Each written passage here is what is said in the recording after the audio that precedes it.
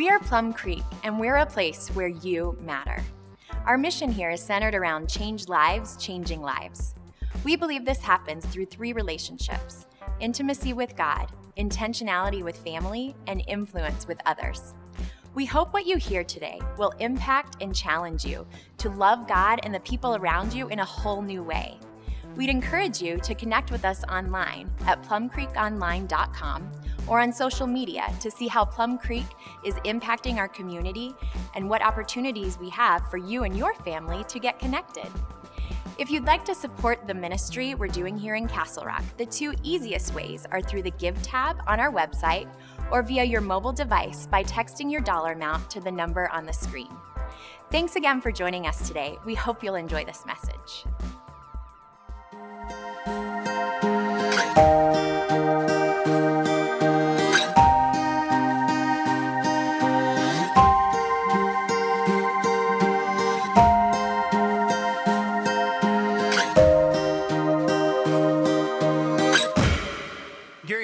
Is the founder and CEO of International Justice Mission. It's a Christian organization that its sole purpose and its aim and its desire is to wipe out slavery and sex trade all throughout the world. Huge endeavor. Now, Gary is a graduate of Harvard. He served with the U.S. Department of Justice and then was given to the UN on loan to go and to investigate the genocide in Rwanda. And while there, Gary his heart was just wrecked for the plight of people, for people that couldn't speak for themselves, that couldn't stand up for themselves. And that's what birthed in him. God birthed in him this idea for International Justice Mission. But there was an event that occurred earlier in Gary's life that prepared him for this moment, to be able to kind of step away from all of that and to engage in this horrible, horrible issue that plagues our world. And I want to tell you a little bit about this story. It was when Gary was 10 years old. And his dad and his brothers, they had planned this camping hiking trip. And his dad truly wanted him to climb the formations up to the summit of Mount Rainier and just have this incredible experience that they would remember for the rest of their lives. But Gary was afraid of this. I mean, as a 10-year-old boy, he gets closer and closer to the moment where they're going to have to leave their camping site and head to the mountain. And as they get there, they enter into the visitor center. And Gary looks around and he goes, oh, wow, there's exhibits and videos and stuffed animals in this place. And in his 10-year-old brain, this plan begins to hatch. I think I can get out of this, right? I think I don't have to go up to the summit if I don't want to. And so he begins to set in on his father, is just relentlessly pleading, Dad, please don't make me go up there. I don't want to go up there. I can't do that. I'm going to go up there and I'm going to die, and you're going to be in trouble when you come back home because Mom is not going to be pleased if you let me die up on top of that mountain. And so he's pleading, just let me stay here in the visitor center. I'll just stay down here. You guys go up there. Now, and finally, Gary's dad just relents. He's like, okay, fine. If you don't want to come up here, I don't want to put up with you coming all of us, And before you judge his dad too much, I know like in your mind, you're going, wait a second, he's going to leave him at the visitor center and go up to the summit. What in the world's going on here? It's 1974. It's the land before seatbelts and car seats and all of that. I mean, on family trips, you're climbing in the very back of the car and laying down on top of the window of the dash, right? I mean, that's just how it went on. So Gary's dad says, okay, you can stay home. Just stay right here at the visitor center. And Gary's just like, he felt great about his victory. It was so awesome. The visitor center air was so warm and so comfortable. There was free hot chocolate, as much as he could drink. There were interesting things to watch and to read. And so he just devoured the information. He explored every single corner of this visitor center. And it was just amazing. But as the afternoon wore on, something kind of changed. All of a sudden, this massive visitor center began to feel really, really small. I mean, the warm air that felt so warm and comfortable now was stuffy and it was suffocating. And the hot chocolate that he had 10 cups of began to be just choking him and disgusting to him. He couldn't take another sip of it. And then the stuffed animals that were so interesting at the beginning just kind of seemed, dead, And the videos, those inspiring video loops that he had been watching, the 6th and 7th time just began to be not so much anymore. And so Gary now, wished that he could be one of the ones that was actually climbing this great mountain instead of just reading about the folks that climbed this great mountain. And he was bored, and he was sleepy, and he felt small. I really missed his dad. And so he kept an eye on the trail. And finally, hours and hours had passed, he finally sees his dad and his brothers coming off the trail. Their faces were wind-blown and wind-burned. It was wet with the snow. They were famished. They were dehydrated. They were nursing scrapes from the rocks and the ice. But on this long journey home, Gary realized that they had far more than just that, than scrapes and bruises. They had an incredible story of this incredible experience with their father. And Gary in that moment realized, you know what? I was on this trip, I was on this journey, but I had missed the adventure. And he kind of, I think in that moment, it formed in him, in his character, a thing of going, I am not going to miss out on that again. And so when he went to Rwanda and he saw the suffering that was going on and he felt God's moving, he decided, you know what, I'm on this journey with God, I'm not going to miss the adventure. And so he leaves all of that and starts IJM, and thousands upon thousands of people, their lives have been affected by that. You know, in this series, we're exploring the miracles of Jesus and John, and we've looked at and we've seen water turn into wine. We've seen Jesus heal the official's son. Here's the deal. I think these miracles, it's the adventure. It's the adventure that marks a life that says, I am willing to follow Christ with everything. I'm willing to believe in him to come through in my toughest circumstances, and if he chooses to do it a certain way, I'm willing to trust him. I'm willing to give up my comfort. I'm willing to step out of the things that are known, and I'm willing to embrace the risk and step into this adventure that God has been calling me to.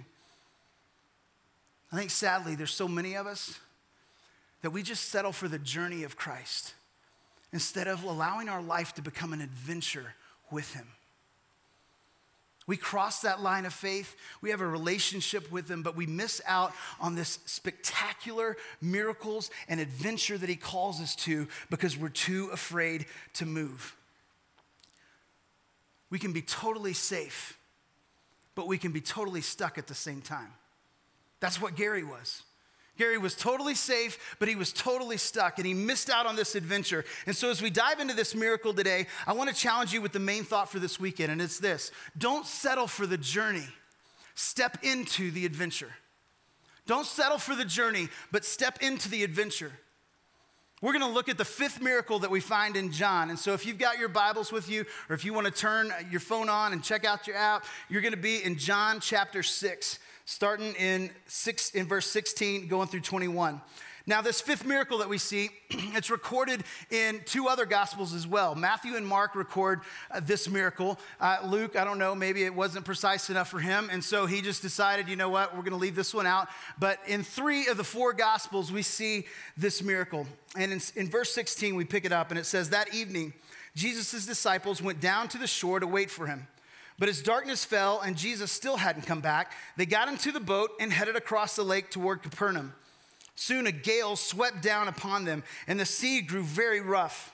They had rowed 3 or 4 miles when suddenly they saw Jesus walking on water toward the boat, and they were terrified. You see, the miracle, I want to set this kind of up. This miracle directly follows the 4th miracle we find in John. And it's right after they had been on this hillside and they had fed over 20,000 people with a few loaves of bread and some fish. Now, I know you're going, wait a second, that's feeding the 5,000. That just counts the men. When you add women and children on that hillside, it gets to about 20,000 plus.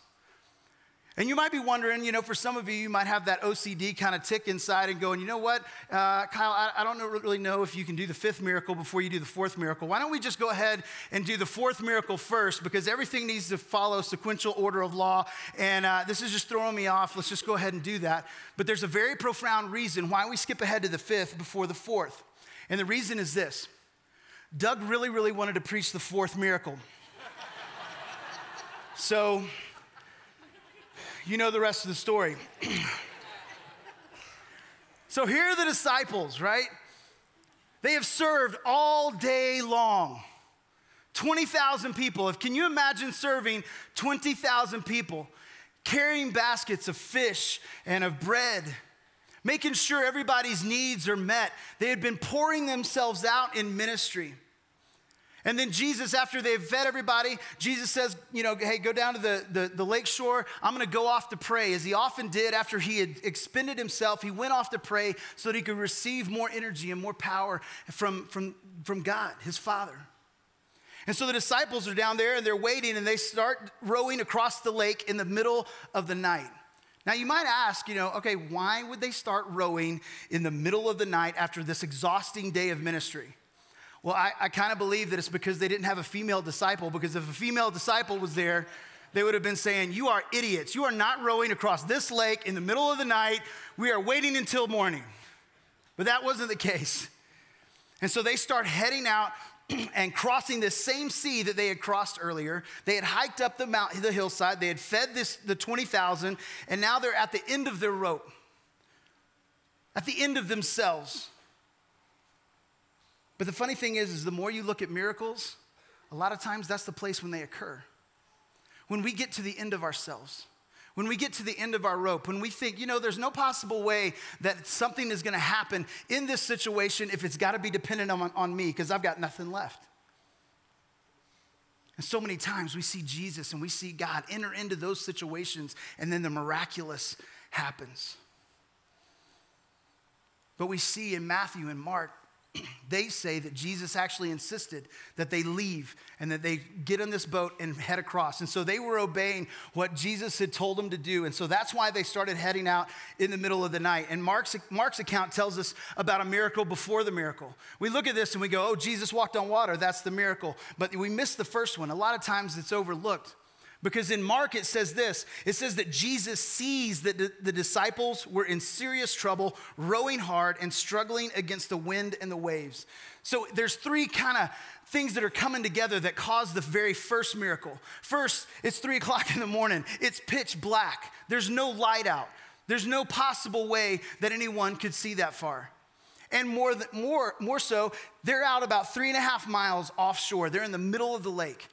Now, if you are inclined to the scientific mind, then the curvature of the earth, it begins to drop off at 3.1 miles. So in there, the disciples are out in the middle of this lake, about 3.5 miles out. They can't see the shore can't see them. The curvature of the earth, there's no possible way they can see it. And then the third factor here is that there are waves coming up onto this boat. It is raining. There is a storm that is going on. And these aren't your average, normal, everyday lake waves. It's not like somebody else was in a boat and they rowed by and then the wake just kind of gently was moving the boat of the disciples. What's interesting about the Sea of Galilee is it has a lower elevation and it has warmer air temperature that circulates over it. And so all throughout the Jordan River Valley, there can be these massive storms. Even as recent as 1992, there was recorded 10-foot waves on the Sea of Galilee that did damage in the modern city of Tiberias. And so these are massive waves. I mean, just think about it. You can take a little wave in the ocean and feel that power. These are big waves going down. So it's amidst the waves and the rain and the darkness and about 3.5 miles outside that Jesus from the shore sees his disciples in distress. And he decides, you know what? I'm going to go to him. I don't care what it takes. I'm going to go to him. And he begins to walk out to them. And what do the disciples do? They freak out, right? I mean, they see something walking out in the water amidst all the rain and all the waves and all the chaos that's going on. And they're looking at it and they had to have been thinking, oh my goodness, what is going to happen here? They actually think it's a ghost. They're probably saying to themselves, really, God? Are you serious? We just fed 20,000 people and we left everything, all our families, our jobs and everything to follow your son. And then he asks us to get in the boat and row out into the middle also that you could kill us by a ghost. What in the world's going on? And so they're overcome and paralyzed and gripped by fear. And then we see what happens next. In verse 20 and 21, it says, but he called out to them, don't be afraid, I am here. Then they were eager to let him in the boat, right? Yes, of course, please come in. This is crazy, we need you in here. And immediately they arrived at their destination. You know, it's interesting to me, we see John, he records it, it's like, oh, we immediately got there. But it's interesting to me that in Matthew records an event that Mark and John don't even record.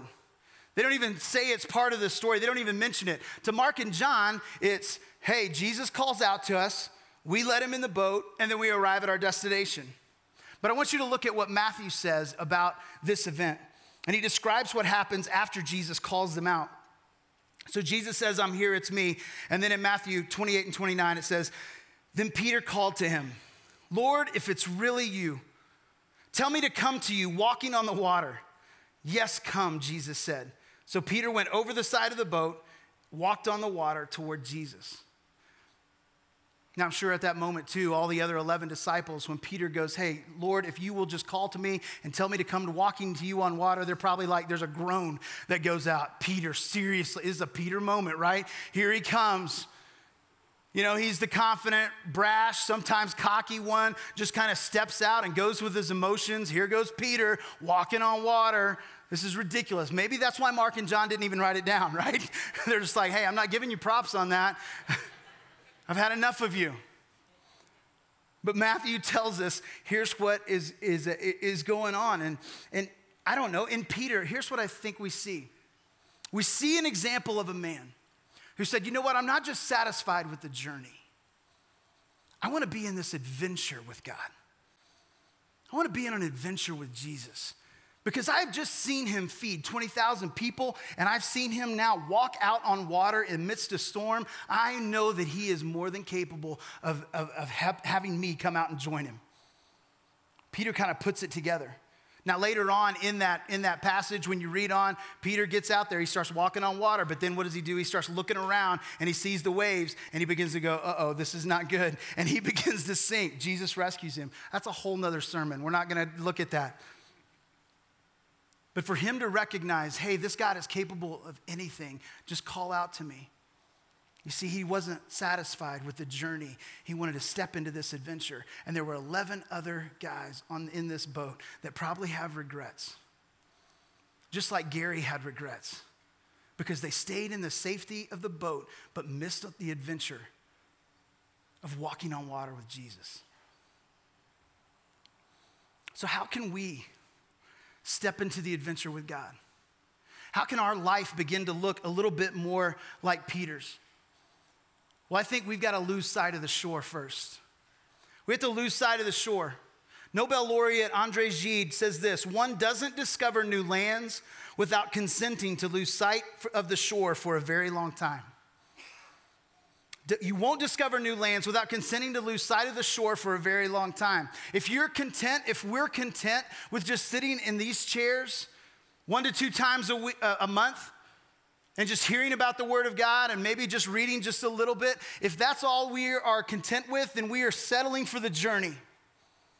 You can settle for the journey with God, but you might miss out on the adventure that God has for your life. Because here's the deal. I think that he has a plan to redeem and restore a broken world only through the relationships of us. He doesn't have a plan B. It's us. But if we decide, because we're afraid of maybe where we stand or how we're going to be perceived or received, then we are going to sit here and we're going to settle for the journey, but we might miss out on the adventure. We've got to say, you know what? I'm fine with losing sight of the shore. I'm okay if somebody's going to look at me in a different way. But I want to be out there. I want to live my faith. There's this weird kind of dynamic of being able to talk about our faith, but then living it out. When we begin to live it out, that's where the adventure happens. That's where we begin to walk on water. And if we don't, it's going to be just like that visitor center. And your faith is going to become boring and stale. And it can seem irrelevant to your everyday life because you're satisfied staying in the warmth and the comfort of what you know. But when you take the step to live out your faith, that's where miracles happen. You see, miracles don't happen in the shallow end of the pool. They happen on the high dive when you jump off into water that you can't touch the bottom at. When you begin to live differently at work or at school. When you begin to love differently at home, when you begin to serve and to give into ways that don't make sense to the world around you, Maybe it's even just saying, you know what, I'm going to invite my neighbor to come to Easter. I don't really know how they're going to respond. They have yelled at me again and again about my dog or my trash can, but you know what? I feel that God is saying I need to go talk to him. And maybe it's just that one little invite that could change the trajectory of somebody's eternity. That's living in the adventure of God. We just had a group return from Honduras where they said, you know what, I'm okay with losing sight of the shore for a little while. They gave up a vacation week. They paid over $1,000 to be able to go and to be the hands and feet of Christ to some of these kids in Honduras so they could know that, hey, you are loved and there is a God that loves you. And they said, you know what, I'm going to lose sight of the shore so that I can make much of my God. And here's what happens in the midst of that. You could ask every single one of them that came back and they would say, it's the best money I ever invested and it's the best work week that I ever took off. And they're gonna have stories when they go back to work and explaining, hey, you know what? This is why we didn't go to Disney World. This is why we spent the money here. Because I saw the change in some of my kids' lives. We got to serve together as a family and our lives look more like Christ than at any other time. They stepped into the adventure and stop settling just for the journey. We've got a group that's going to the Philippines that are going to travel in flight time, 27 hours in a plane with 38 of us. It's going to be fun. But we're going to go to a small 1 mile by 1.5 mile island and give our lives away and tell other people about Jesus, so that we can lose sight of the shore. And it's not just for what we can do for them, because I'm sure that there's some other organizations that can do what we can do. But the thing about it is we get to meet some needs of theirs. But man, the change that is going to happen in the lives of the people that do that, because they have gone on that adventure, they're going to be able to see Castle Rock differently. It is hard, it's tough in an affluent context like ours to sometimes see outside of our own circumstance. And it's only when we kind of separate from that and we get lost in the adventure of what God is doing that we begin to see that world differently. And when we come home, we see our neighbors and our classmates and our coworkers, we see them with different eyes because we have been impacted and we have been changed.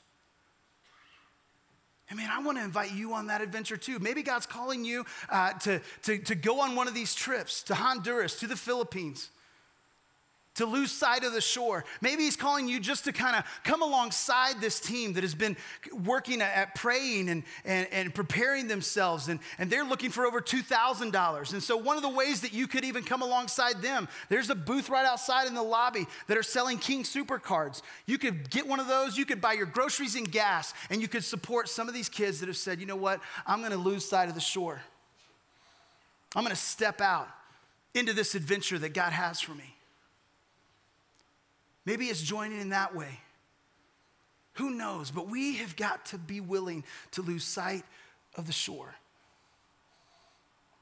And the next thing we've got to do is we've got to unlearn our fear. While there are several thousand classified fears and phobias, did you know that we are only born with 2 innate fears? 2, the fear of falling and the fear of loud noises. Those 2 you don't have to learn at all. You come out ready to be afraid of that. But what it does mean is that all the other fears that keep us safe, that keep us in our proverbial boat, those can be unlearned. You see, and this is the big thing. Miracles are found on the far side of fear. They're not found in the midst of it. Miracles are found on the far side of fear. You see, because God's will isn't for just an insurance plan. It's not just we come to know Christ so that we don't have to go to hell. It is, man, he gives us this daring plan. This plan to redeem and restore a broken world. And he says, I want you to live that adventure out. And we're not commissioned just to hold the fort until Jesus returns. He commands us to invade enemy territory, to reclaim it for righteousness. And Jesus didn't just suffer a brutal death on the cross just to keep us safe and sound.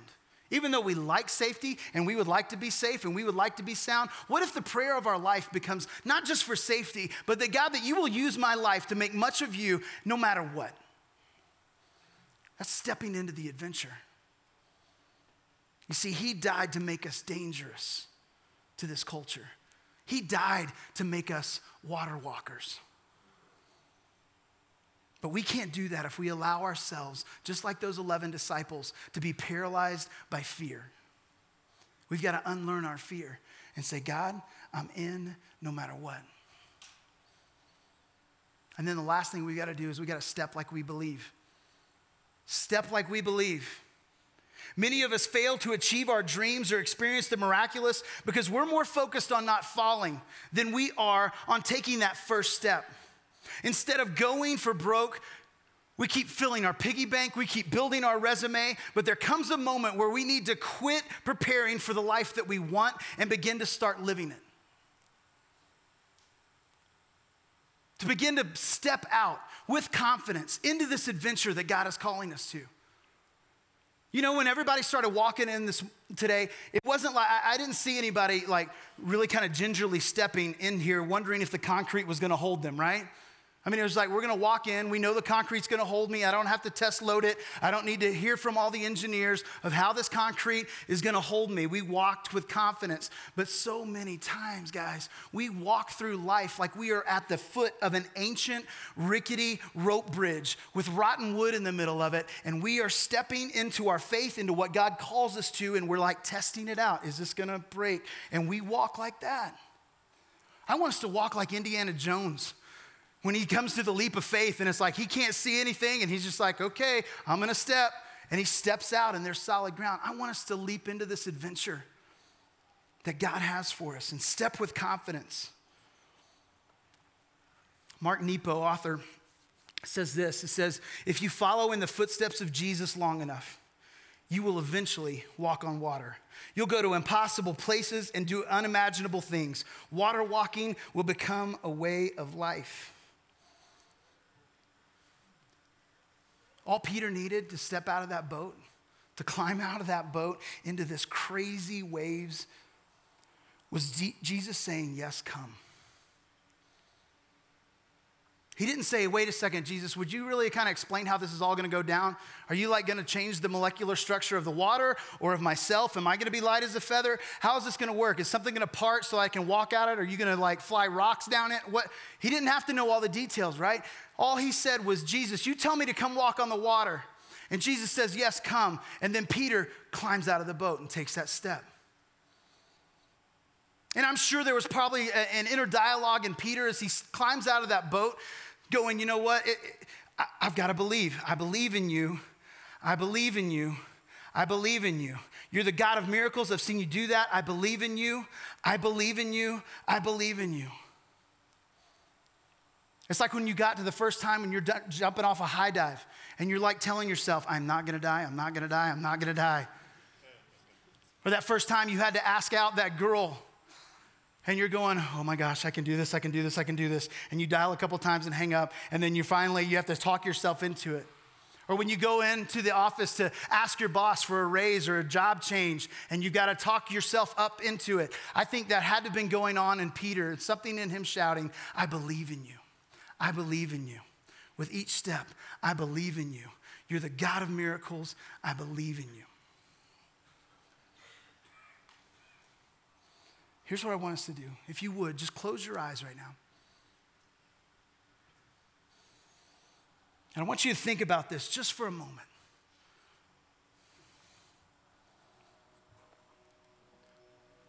What boat do you find yourself in right now? Where's that place that you are just kind of huddled? That maybe you're fearful of leaving? That God might have been trying to move you for a while now to take that step like you believe in him. But you've been holding back, settling for the safety of the journey.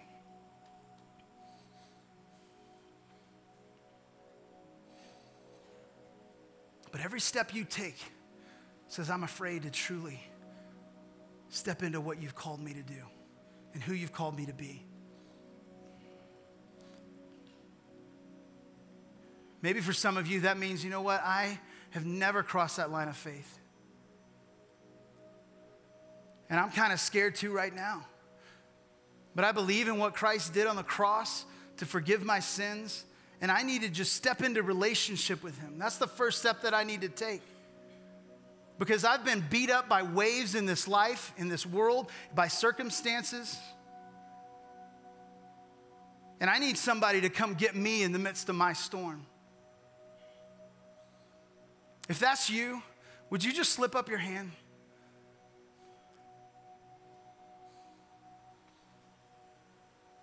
Yeah, thank you. Thank you. And just pray right now. Pray, God, I thank you for what you've done through your son. And God, I need rescuing. I need you to come into my life. Forgive me of the places where I fall short. And help me to walk in this relationship with you.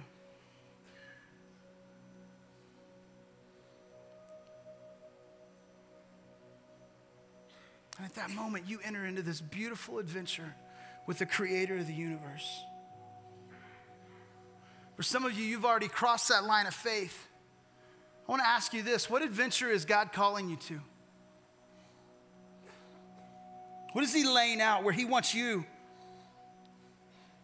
to step out like you believe?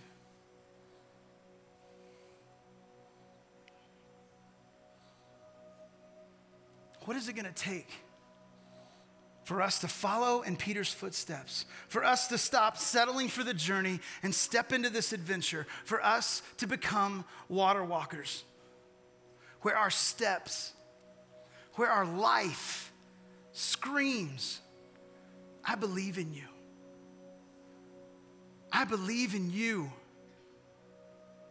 I believe in you. You're the God of miracles. I believe in you.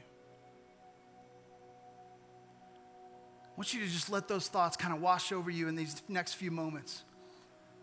And our worship team is going to come up and they're going to sing a song. And I just want that to kind of settle into your soul. I believe in you.